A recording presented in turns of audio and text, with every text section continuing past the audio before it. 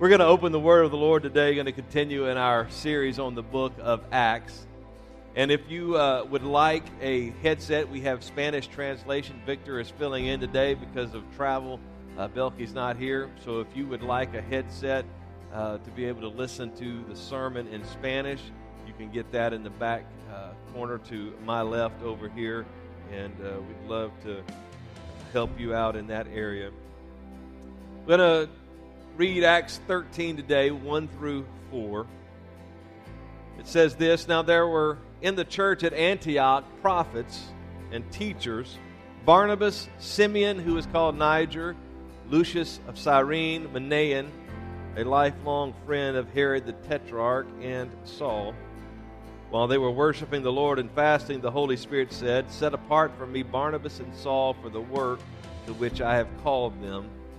Then after fasting and praying, they laid their hands on them and sent them off.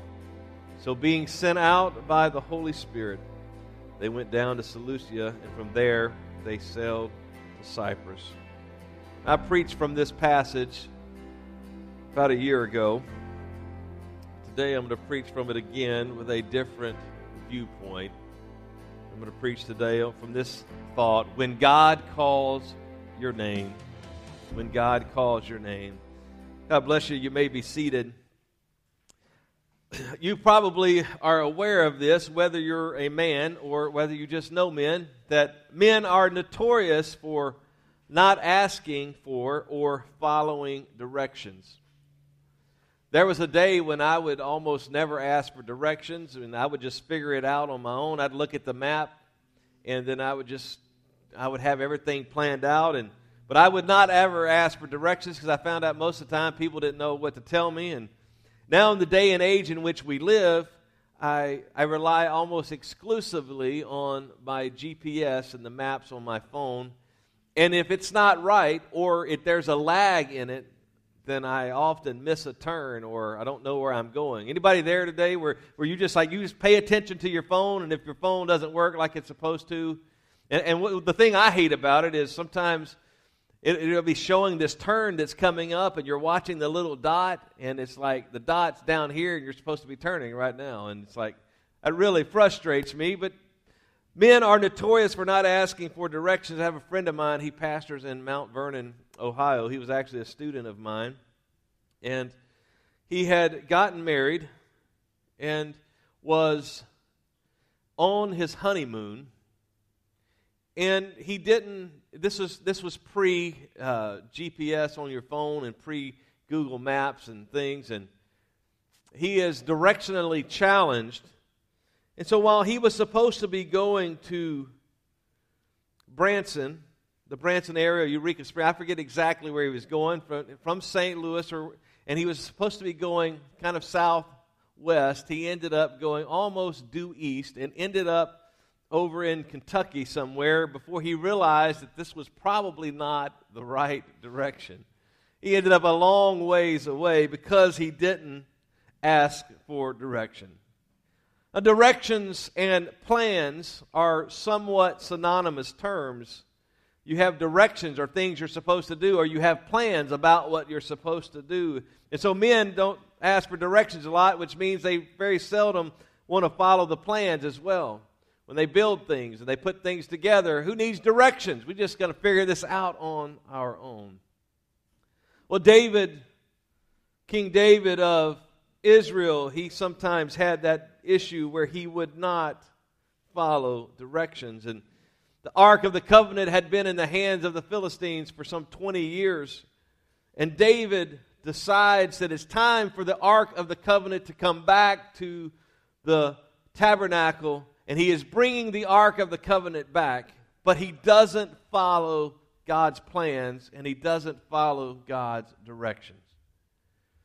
The Bible is explicit. In fact, I listened to it this morning as part of my Bible reading. I'm doing actually the church plan, the New Testament plan, and then I'm doing an Old Testament plan as well. And so I'll go through the entire Bible this year.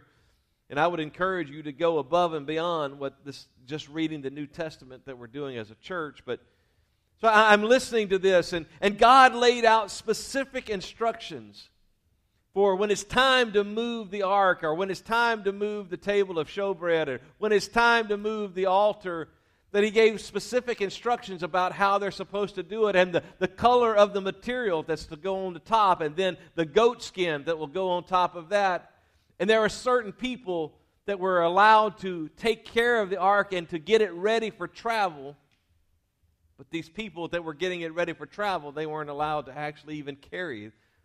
A different group of Levites would have to then come in and carry it. But it was a certain way, and that the furniture of the temple and the tabernacle had rings, and there were poles that would go through these rings, and that the priests would carry them on their shoulder. They weren't allowed to put it on a cart.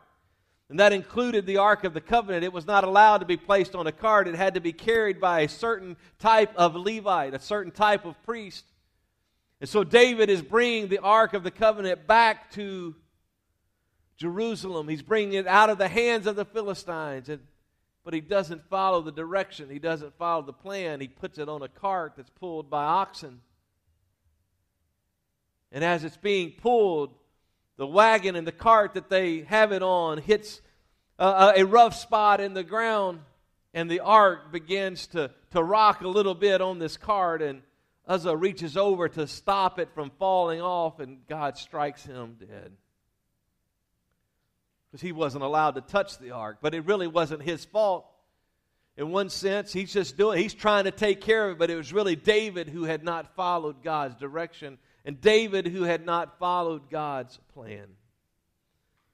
I would tell you that God has a plan for your life and for mine. He has a plan for every one of us. He has a direction for every one of us. Jeremiah 29:11, for I know the plans I have for you, declares the Lord, plans for welfare and not for evil, to give you a future and a hope. That God has plans for all of us to spend an eternity with Him forever. But in that process, and between here and eternity, He has plans that He wants you and I to fulfill. He has a calling that He wants you and I to fulfill. God's plans for all of us are the same in general, and that is that He wants us to come to Him in repentance. He wants us to come to Him in salvation, and He wants to spend eternity with us. But every one of us has a unique and a specific plan and a path that God wants us to follow.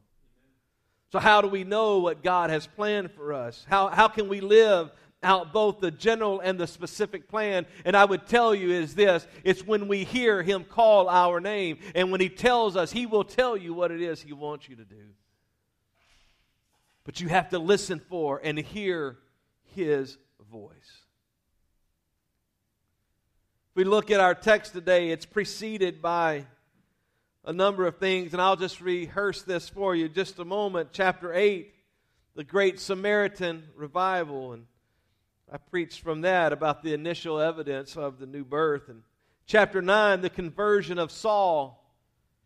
The message that I preached from chapter 9 was the circle of life. How Saul is saved, and then he begins to share the gospel so that others will be saved. That process of that He hasn't called us to be saved on our own, but He's called us to reach out to others with the gospel. And chapter 10, the household of Cornelius is saved, the value of one, that God will send the supernatural, and God will send a man just to tell one person about Him. Chapter 11, the gospel spreading to Antioch. It's the first real beginning of a revival to the Gentile nations. And from there, preach the life-changing power of the gospel. Last week we looked at chapter 12, Peter's miraculous release from prison. I preached the power of a praying church. But today I want to preach about when God calls your name. That when God calls your name, everything in your life can change, everything can be different. And so from our text today, Acts chapter 13, I want to bring out a number of points for you, some that are kind of preceding our text and some that are in our text. But the first thing I want to bring to your attention is this: God calls us to salvation. That He calls our name because He wants us to be saved. He wants us to know Him. I just referenced that Acts 9, Saul is saved. And in fact, in that particular text, God calls his name and says, Saul, Saul, why persecutest thou me? That Saul had been persecuting the Christians, or the Jews who were following Jesus Christ. He'd been persecuting them, and he is on his way to persecute some others and to imprison them. And in the middle of that, God calls his name and says, Saul, Saul, why are you doing this? It was in essence his call to salvation, and God calls his name. And when God called his name and he tells him what he needs to do, at the same time God is speaking to Ananias, and he says to Ananias, I've got great plans for Saul. He is a chosen vessel unto me. Not only do I want him to be saved, but I've got something I want him to do down the road. That with that call to salvation was a call to do more than just be saved. Do you remember when God called your name in salvation? Do you remember where you were when you first decided that you were going to follow Jesus Christ? Do you remember where you were when he filled you with the baptism of the Holy Spirit? I was just telling this story to a guy. I've been teaching a Bible study to a guy for, it's going on 2 years now. And I recounted to him 1983, November the 12th, 1983, Saturday night. I was 11 years old. And being raised in church, and specifically being raised in a Pentecostal church, you're raised with the understanding and the awareness that you need to have this new birth experience, that you need to repent, that you need to be baptized in water in the name of Jesus, and you need to be filled with the gift of the Holy Spirit, evidence and speaking in other tongues. So you're raised with that knowledge. My dad was a preacher. It was like I wasn't going to get away from that knowledge. I mean, it was common. And so at the age of 9 or 10, I would periodically go to the altar at the conclusion of service, and I would pray and seek the Holy Ghost. Now, and people can get the Holy Ghost at any number. I've seen people as young as 4 get the Holy Ghost. So it wasn't my age of 9 or 10. Anna received the baptism of the Holy Spirit at 7. Anthony, I believe, was 10. So it wasn't that my age, but it was really the fact that I wasn't ready. That I was seeking this experience just because I thought I was supposed to. I knew what the Bible said even at that young age. I knew what the Bible said about the new birth, and so I would seek that experience. But on November the 12th, 1983, it was different. We were in revival service, and the guy was preaching about the end times. He was preaching that Jesus is soon to come. He could come at any moment. In fact, I remember specifically, and if you're not familiar with end time terminology and the things of the end time, he referenced the red heifers that are needed to offer the sacrifice in the third temple that the Jews are hoping to build.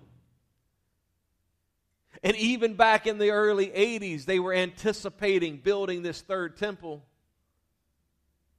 But in order to offer the first sacrifice, they needed a certain kind of red cow. Specifically, a red heifer is a female cow. They needed a certain kind of cow. And on that cow, they couldn't have any blemishes. Not a single black hair. Not a single white hair. They have some 20 or so right now in the state of Texas that they think fits the bill. So the Jews have been the people in Israel have been having people raise these, trying to find the right ones. So whenever they're able to build the temple, they've got the first sacrifice ready to go. 1983, I'm sitting there at the age of 11, and he's preaching about this, and he's showing pictures of the red heifers, and he's like, man, it's getting ready to happen. And in my 11-year-old mind, I knew that if Jesus came back, I wasn't ready. Because I knew what the Scripture said.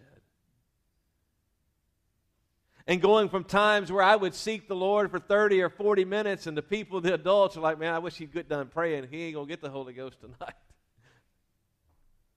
To Anna Lockhart turning around to me, saying, do you want the Holy Ghost? And I said, yes. And in 30 seconds, I was speaking in another language as the Spirit gave the utterance. It was God's call to salvation. What about your call to salvation? When did He call your name? Not only does God call us to salvation, but He calls us to a deeper relationship with Him. After Saul's salvation experience in Acts chapter 9, he ends up back in his hometown. In the city of Tarsus, he ends up there because the people were not ready for this man who had been persecuting Christians. They weren't ready to have him preaching the gospel. They weren't ready to trust him. They weren't ready to believe that he would not persecute them as well. And so they reject him, and he goes back to Tarsus, and he spends time with Jesus. Some would say it's some 10 or 11 years after Acts 9 before he gets back into ministry. And he would recount this in Galatians chapter 1. He said, I met with Jesus as one out of due season. I wasn't walking around with Jesus when he was here on earth. He said, but Jesus came and he met with me and he told me, and he said, the gospel that I have, I didn't get it from men, I got it from Jesus. And so he builds this relationship with Jesus. He builds this intimacy with Jesus. He builds this deep and abiding relationship with Jesus. There's a song that says, Zion is calling me to a higher place of praise. And that song is illustrative of the fact that Jesus is calling us into a deeper relationship with Him. That He wants us to know Him. He wants to know us. He wants to be in this deep relationship with Him. If I could tell you this, that if you have experienced His salvation, that's not the end of the journey. That's not the end of the road, but God is calling us into a close and a deep relationship with Him.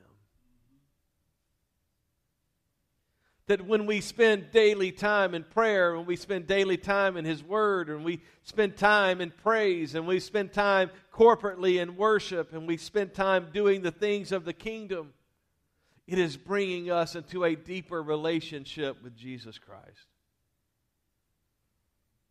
I've already told you, I was raised in and around the church. My dad, a preacher, pastor,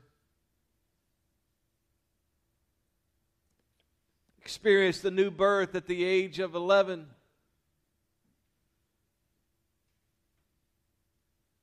But I wasn't where I needed to be at the age of 11. I wasn't in some close relationship with Jesus. It wasn't until late teens and around 20 that I really decided to have a close relationship with Jesus. And maybe I should say it this way, that Jesus finally got my attention, and He finally called my name and said, hey, come and experience a close relationship with me. Working at the post office in Lee Summit, during this particular time, I had prayed for a number of things, and that God would give me the fruit of the Spirit.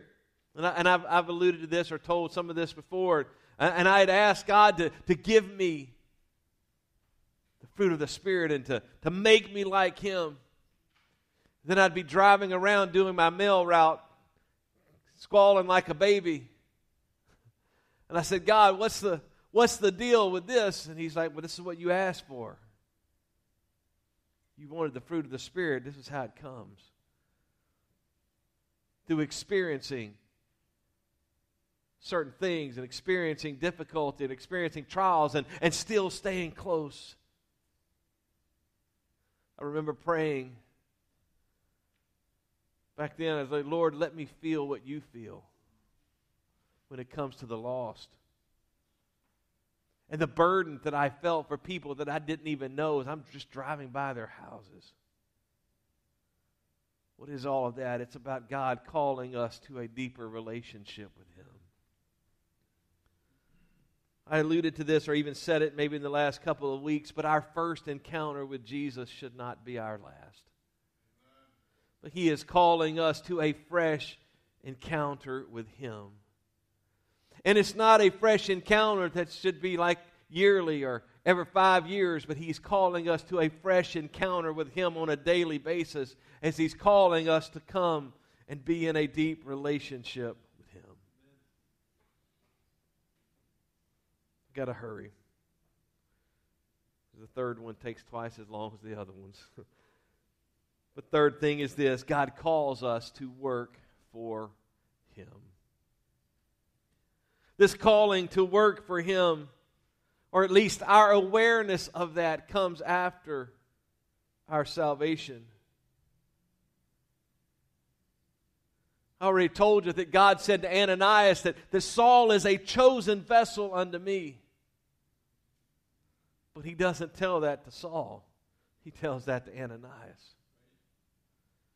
That Saul's awareness of God's call, even though he immediately tries to preach the gospel, it's not necessarily because God has told him go and preach the gospel. It's just that he, as zealous as he was against Christianity, he became that zealous for it whenever he is converted. But not only does God's call to work for Him come after our salvation, but it comes to those who are faithful in working for Him. We'd last seen Saul in Acts chapter 11 in Antioch when Barnabas goes down to Tarsus and he gets Saul and he brings him back to Antioch to preach and teach and help him to disciple the people that are there. And Saul had been faithfully working in the kingdom in Antioch. For at least a year and a half, he has spent preaching and teaching the gospel in Antioch before we get to Acts chapter 13. The Bible says that for by grace are we saved through faith, and that not of ourselves. It is the gift of God, not of works, lest any man should boast. But then it says we are created in Christ Jesus unto good works. That God has works that He wants us to do and to participate in, things He wants us to accomplish in His kingdom.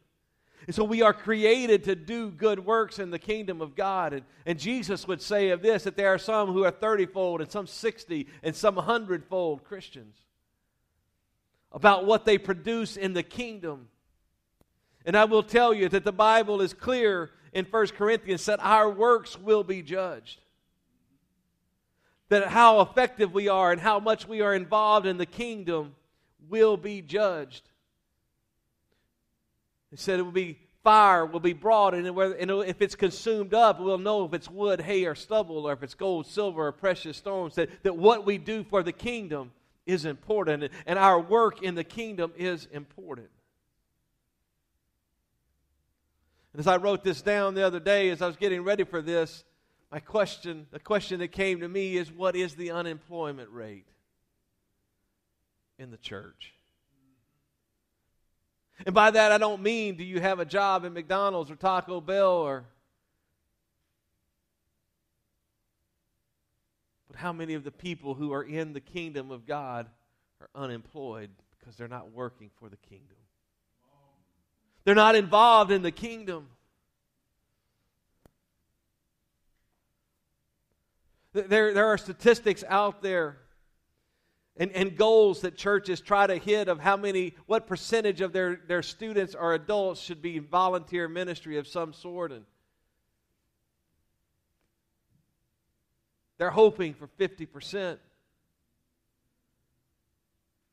But the national average is much less than 25% of people that attend a church on a regular basis are actually involved in the kingdom. That's a 75% unemployment rate. But God calls us to work for Him, and that call comes when we've been faithful in smaller things, and we've been faithful in doing the little things. We've been faithful in little. God will make us rulers over much. God's call to work for Him comes through relationship. It comes through worshiping and fasting. And in our text, and I'm getting to our text now, the Bible says that they were gathered together, these prophets and these renowned men of the church. They are gathered together and they are worshiping and they are fasting. And it is in the middle of their worshiping and in the middle of their fasting and in the middle of them having a relationship with Jesus Christ that the call of God comes. They're not sitting at IHOP or Big Biscuit. They're not hanging out at Buffalo Wild Wings, and there's nothing wrong with any of that, and I like to eat. But in our text, they are worshiping the Lord and fasting. They're together seeking God. And in that time of worship and in that time of fasting, the Bible says that then the Holy Spirit speaks. God can speak in the middle of us going about our day, in the middle of us doing just about anything. But when we're building relationship with Him, we're more likely to hear His voice. Then when we are daily spending time with Him, we're more likely to hear His voice when He calls our name. This call to God, it comes by the Spirit. It is not the result of human ingenuity. It is not the result of human wisdom. It is not the result of a strategic plan. But it's by the Spirit. There are a number of ways that God can speak. There's a number of ways that God can call our name.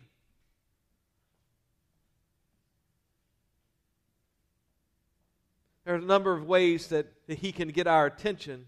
But our text says that the Holy Spirit said.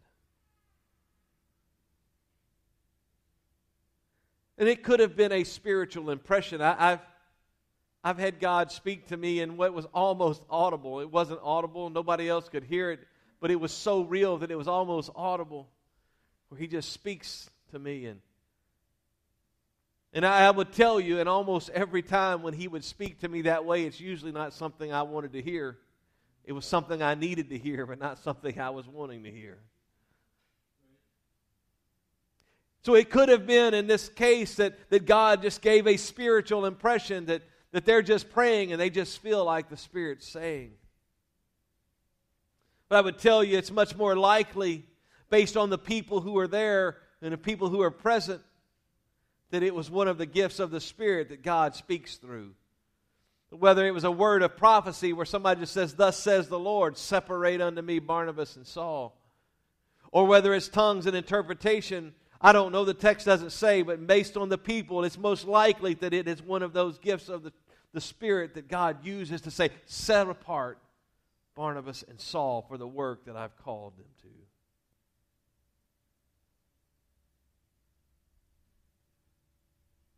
And God hasn't ever used the gifts of the Spirit to call my name, but He has used it to get my attention.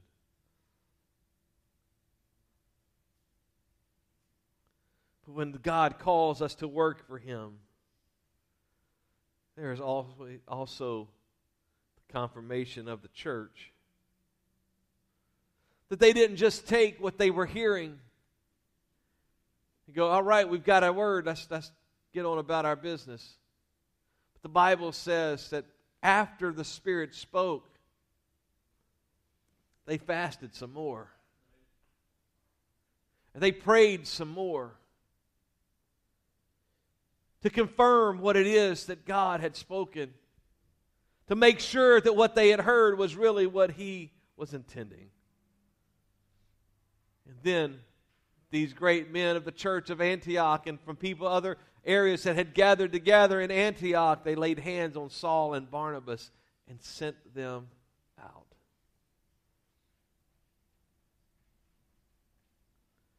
Now, I'm not telling you today that God's call to us to work for Him has to be in a pulpit ministry setting.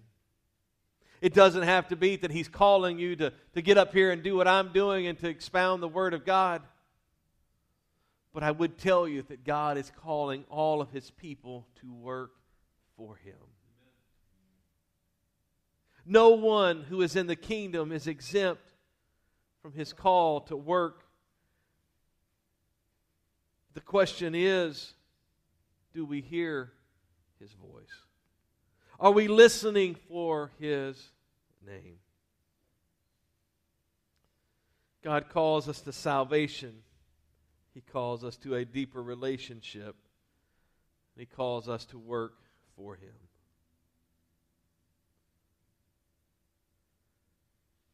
And I've said it already, that first call that God issues is the call to salvation. That God calls us to come into a relationship with Him. So today, if you aren't in a relationship with Jesus Christ, He is calling you into that relationship today. He is calling you to come to Him as Lord and Savior. The question is not, does He call? The question is, will you hear and will you respond?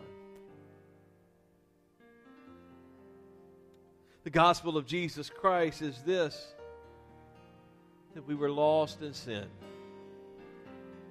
with no hope of salvation, no hope of getting to Jesus, no hope of getting back into a right relationship with God. So Jesus Christ comes in the form of a human, lives a perfect, sinless life, dies the death that we deserved. But He does it in our place so that we can have a relationship with Him. And He says, because of what I did on the cross, you can come. So at the age of 11, He said, Mark, would you come? For Anna, at the age of 7, He's like, Anna, hey, will you come?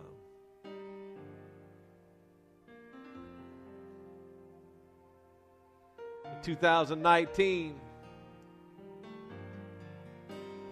He's saying, hey, Donnie, will you come? The first person we baptized at Cross Church. If you haven't come to Him today, He's calling your name to salvation. If you have come to Him in salvation, He's calling us to a deeper relationship with Him. He's calling us to get to know Him in a greater way. And He's calling us to work in His kingdom. People say that the most beautiful word in a person's language is their own name.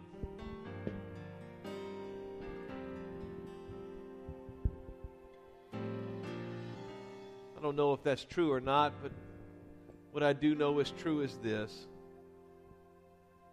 is that God knows your name. That God wants to save everyone in this room. God wants everyone in this room to be in a deep and abiding relationship with Him. And God wants to use everyone in this room in His kingdom.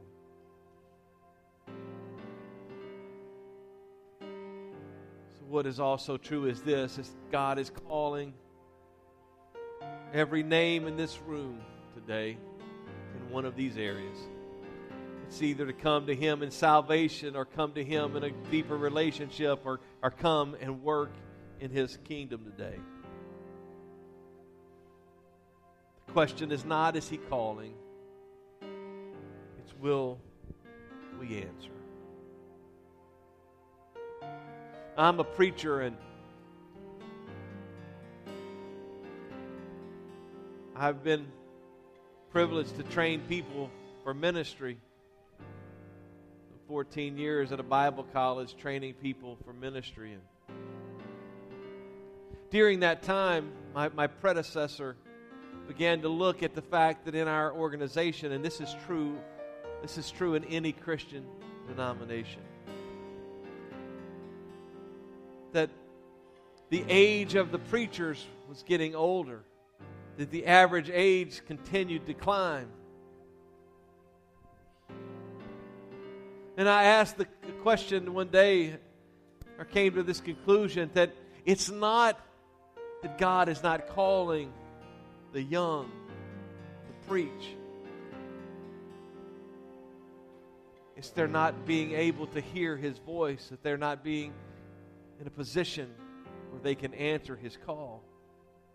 The parents were saying, don't go into ministry, go into something that'll make some money. Don't answer His call to do this. How are you going to support your family? Go do something else. You can do it as part-time. You can make it your hobby. I'm convinced it wasn't the lack of calling, it was the lack of answering. So today, as we stand together, will you answer His call today? Whether it's salvation or whether it's just a deeper relationship or whether it's to do work in His kingdom, will you answer the call? You may say, but I haven't heard His call. And that may be true. So my admonition to you today is this: position yourself to hear and to answer God's call by deepening your relationship with Him through prayer, through spending time in His Word, through giving, through corporate worship like we're doing today, and faithfully involving yourself in any of the work of the kingdom that you can do. And while you're in the midst of growing in your relationship, and when you're in the midst of being involved in His kingdom, the call to something greater and something bigger will come. Would you make that your prayer today? Lord, we want You to use us for Your glory today. God, we want to hear and answer Your call. God, we want to answer Your call today. We want to answer Your call today, Jesus. We want to hear Your voice. We want to hear You, Lord, when You call us to work in Your kingdom. Yes, Jesus. Yes, Jesus.